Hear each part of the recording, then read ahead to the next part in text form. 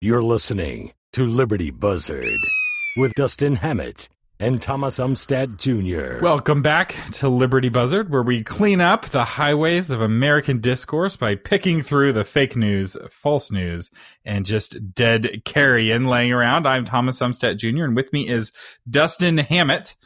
And there's pretty much only one thing to talk about in the news today, and that is President Donald J. Trump is hanging out with dictator Kim Jong-il.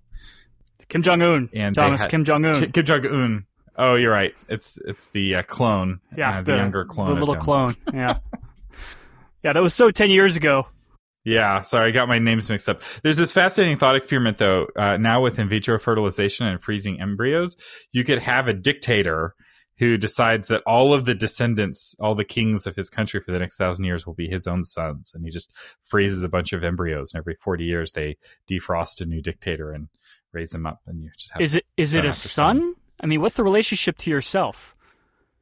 I mean, it's an independent being, but it's your direct clone. No, it wouldn't be a clone. It would be a child. So, we do in vitro fertilization. Oh, I see now. what you're saying, but you're not talking about a direct clone. A clone. couple is infertile. Yeah. Right. Yeah. But it would be a direct descendant. And so you'd have, and you wouldn't be able to control. I don't think there's a way to know what the gender is of an embryo. Maybe there will be in the future. But anyway, let that stew in your mind that you could have, the 10th son of George Washington as king of the United States. I mean, at some point, the freezer has got to go bad. Like a bad bag of chicken in the freezer that's been there too long, you can't exactly eat it anymore, right? I mean, at some point, the embryos have got to go bad.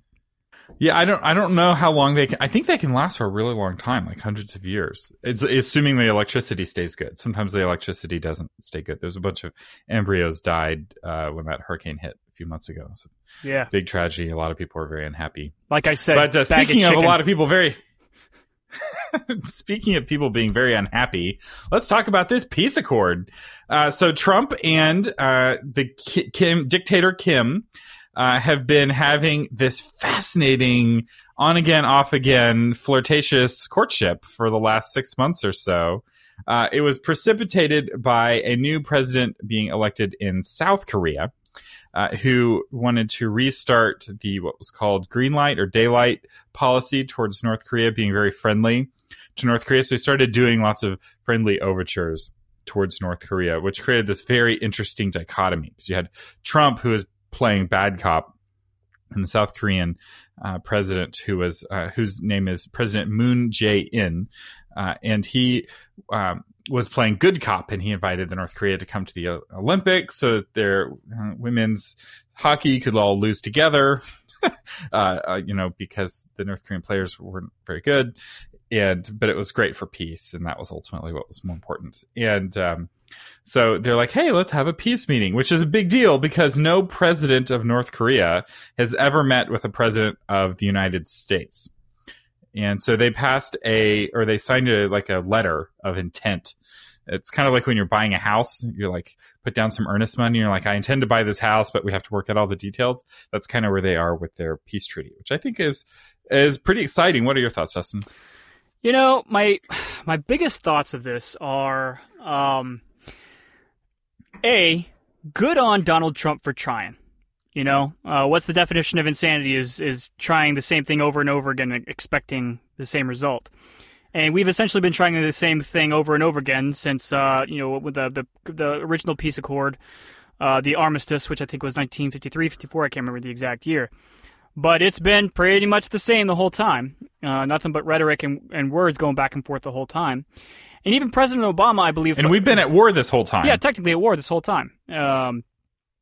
Even President Obama made mention of the fact of meeting with North Korea, but I think he got so much political pushback that he decided he didn't want to cast his political capital on that.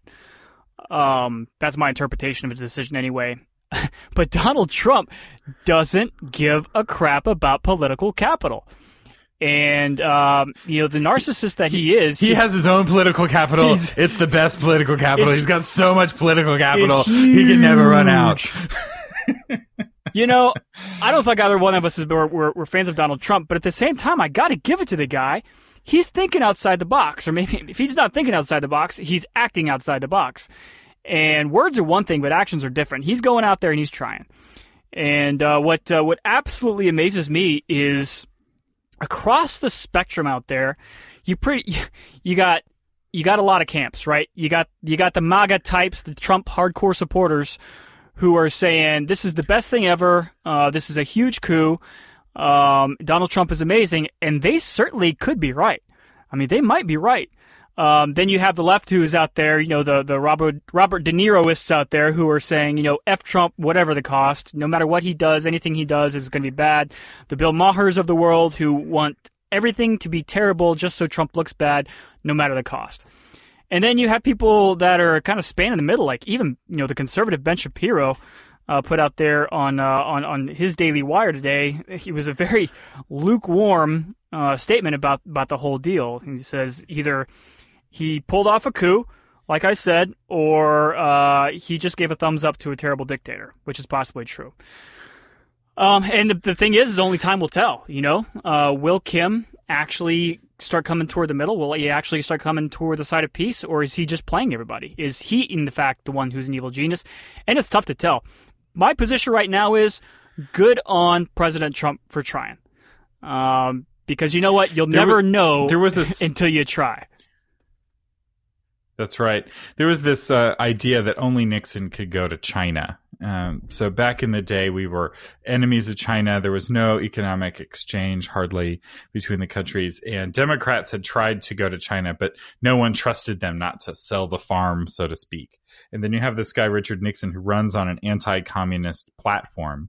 And then when he goes to China, the American people trusted that he wouldn't sell us out to the Chinese because he was so anti-Chinese in his rhetoric. And he ended up getting a peace agreement with China, or a statement of understanding with China, got China to no longer be friends with Russia, which really alienated USSR, which was our big real enemy at the time, and started a trade arrangement with China that has ended up being very good for China and very good for the United States, arguably. And I think that Trump in the same way has an advantage with North Korea because he's seen as such a aggressive, mean, bully person. And because his rhetoric against North Korea was so harsh for so long, no one, or at least not the Republicans, fear that he's going to sell us out to the North Koreans. Whereas if Obama went over there, even though Obama may have made the exact same agreement, I don't think that he had the same trust from the right that he wouldn't sell us out. And if that same photo of Obama giving Kim the thumbs up, the right would have lost their minds. Absolutely, they would have lost it. I mean, that's the problem with entrenched camps on either side, right? Is they're going to lose their minds and they're going to spin it to their thinking, no matter what. And it's problematic for the peace accords because, once again, you got people like Bill Maher out there who are saying, hey, I don't care what happens. I want there to be an economic collapse just so the guy looks bad, which is obviously just so wrongheaded in so many ways. I think that's a really interesting perspective. It makes me nervous comparing Trump to Nixon, but I think there's a lot of people out there who will see the similarities. But to go a step further... and we have to remember that when you're talking about China in the 70s, you're talking about a Maoist regime. When you're talking about Russia in the early and mid-'80s, you're talking about a Leninist regime, and the two are very, very close cousins. And Ronald Reagan, a lot could be argued for him bringing forth perestroika and glasnost and the fall of the Berlin Wall simply by opening a dialogue that hadn't previously been open. With Gorbachev. So, there's a lot of people out there who say no, just we just want war. That's always, as Kenneth Hazlitt will say in his Economics in One Lesson, that is always a really terrible choice. Even when we went to war with Hitler, which is absolutely a righteous war, what was the economic cost? It was huge. And so to sit here and say that despite the fact that Kim Jong-un is a despot with all these gulags and he's done terrible things, yes, but to not talk to him, to only invite hostilities, I think the cost is worth more than going out there and looking the man in the eye, patting him on the back, saying, hey, yeah, you're a great guy. Now quit being a douche, I think it's worth the effort. Yeah, what's going to be better for the North Korean people in the long run? We can continue isolating North Korea, which doesn't help their people. And if you don't believe me, we've tried it for 50 years.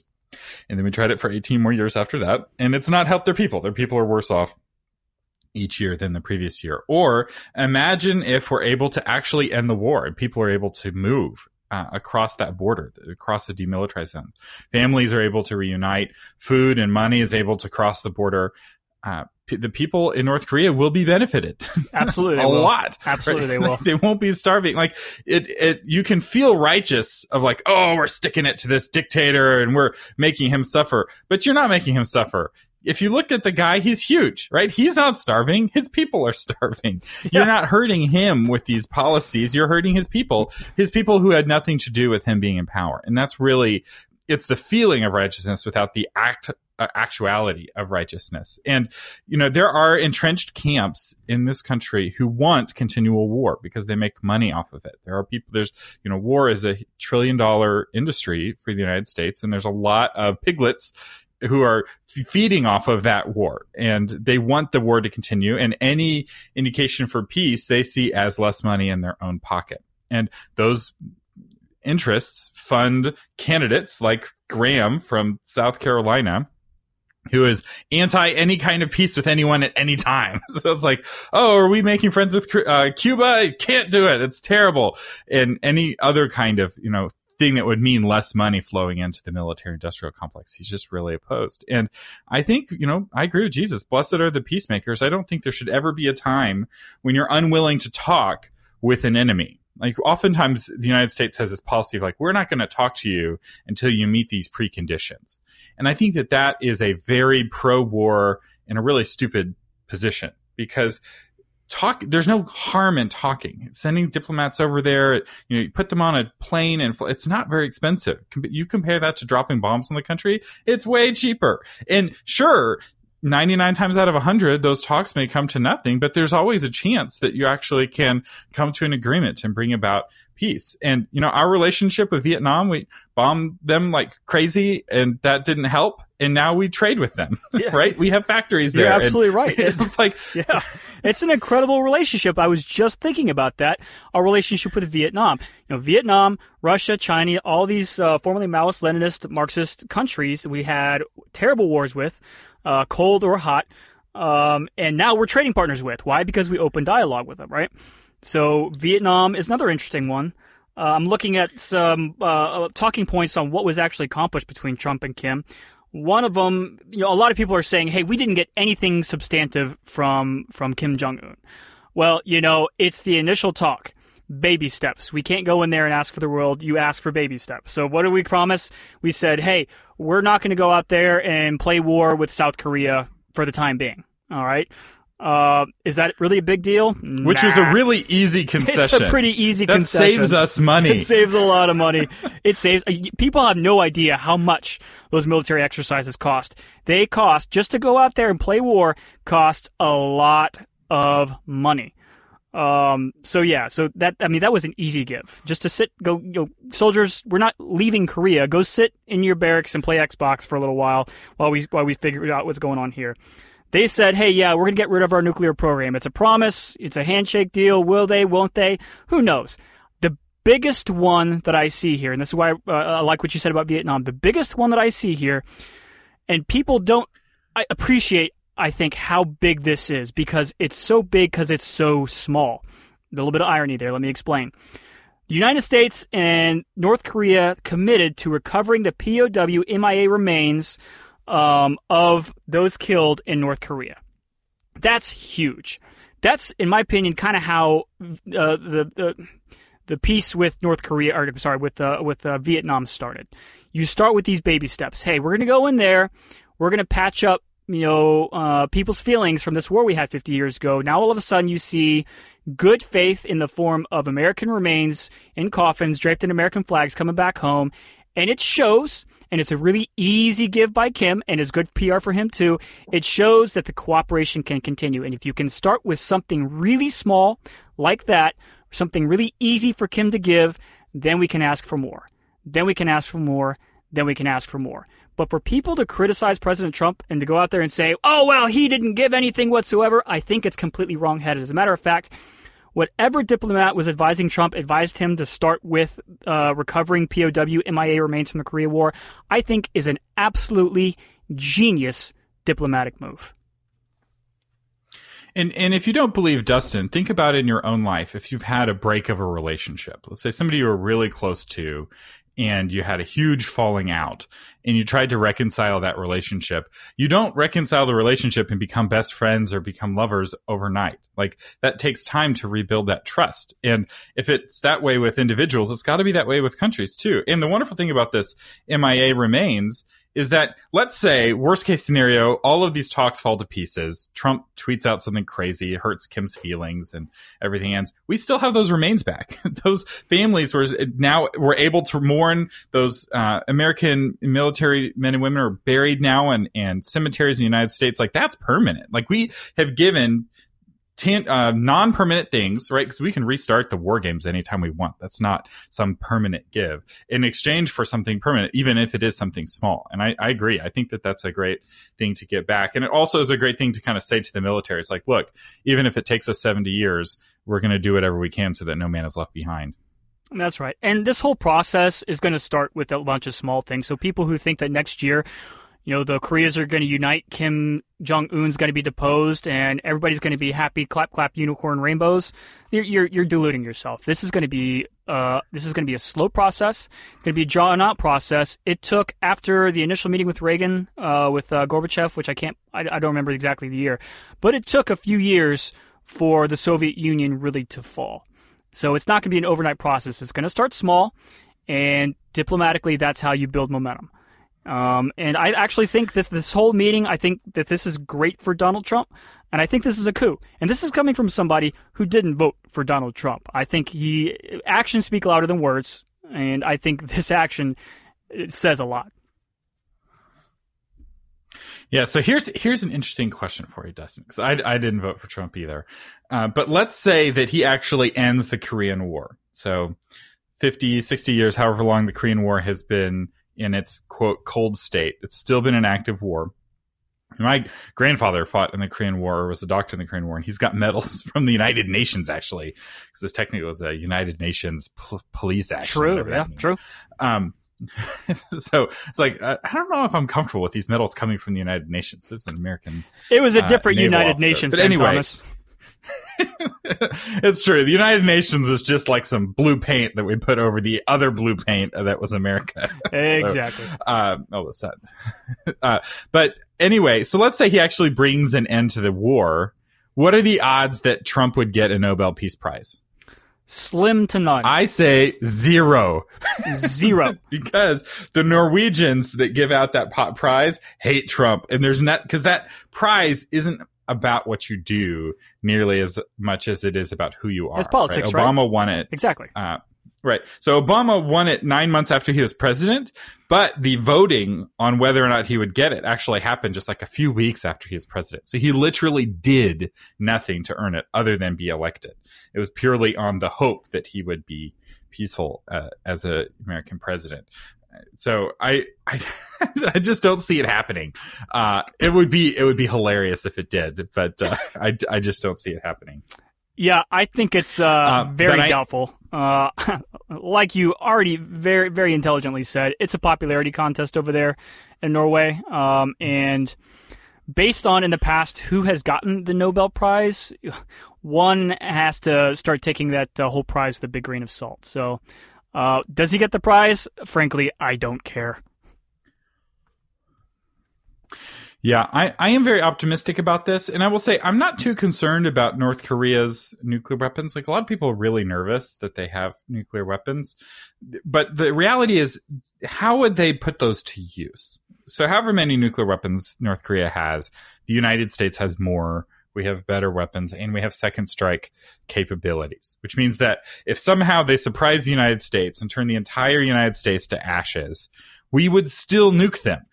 Submarines underneath the water and satellites up in space would drop nukes down on North Korea, so there would be no North Korea. There's no scenario that North Korea could ever use their nuclear weapons and exist as a nation. Like, even if every missile found its home, it still would not happen. Like, there's no way they can use their nuclear weapons. And so that's not the fear that I have. Like, I'm not afraid that they're actually going to nuke somebody.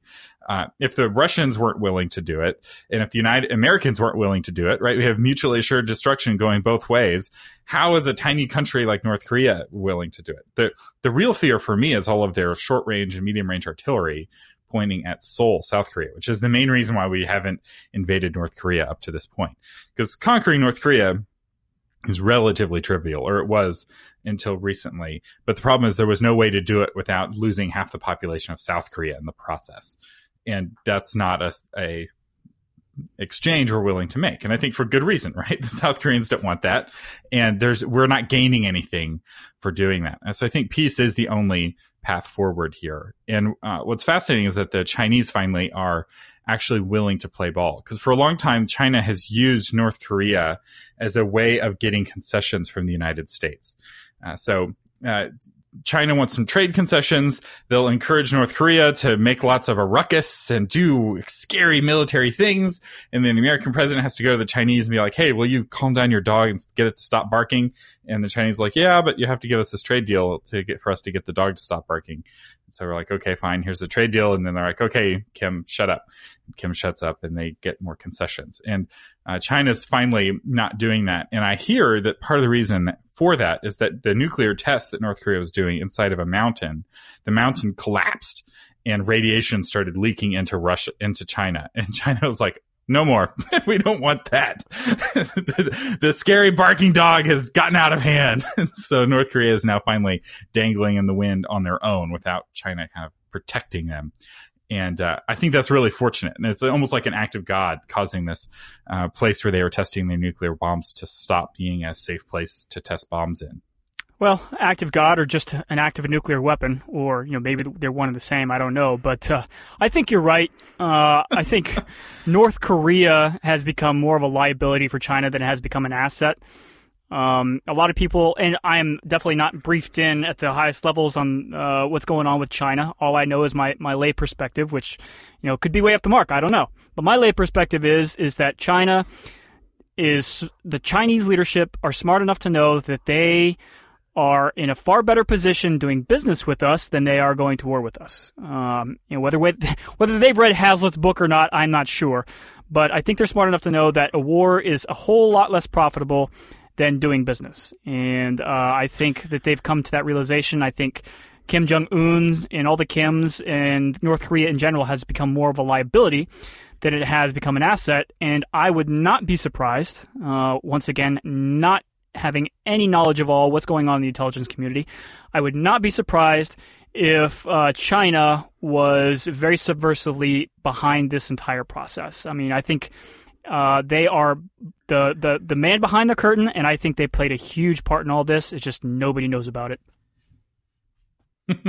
I would not doubt that at all. And some people are like, oh, but didn't war with the Germans get us out of the Great Depression? And I think that really misinterprets what happens, because during the war, things got worse, not better.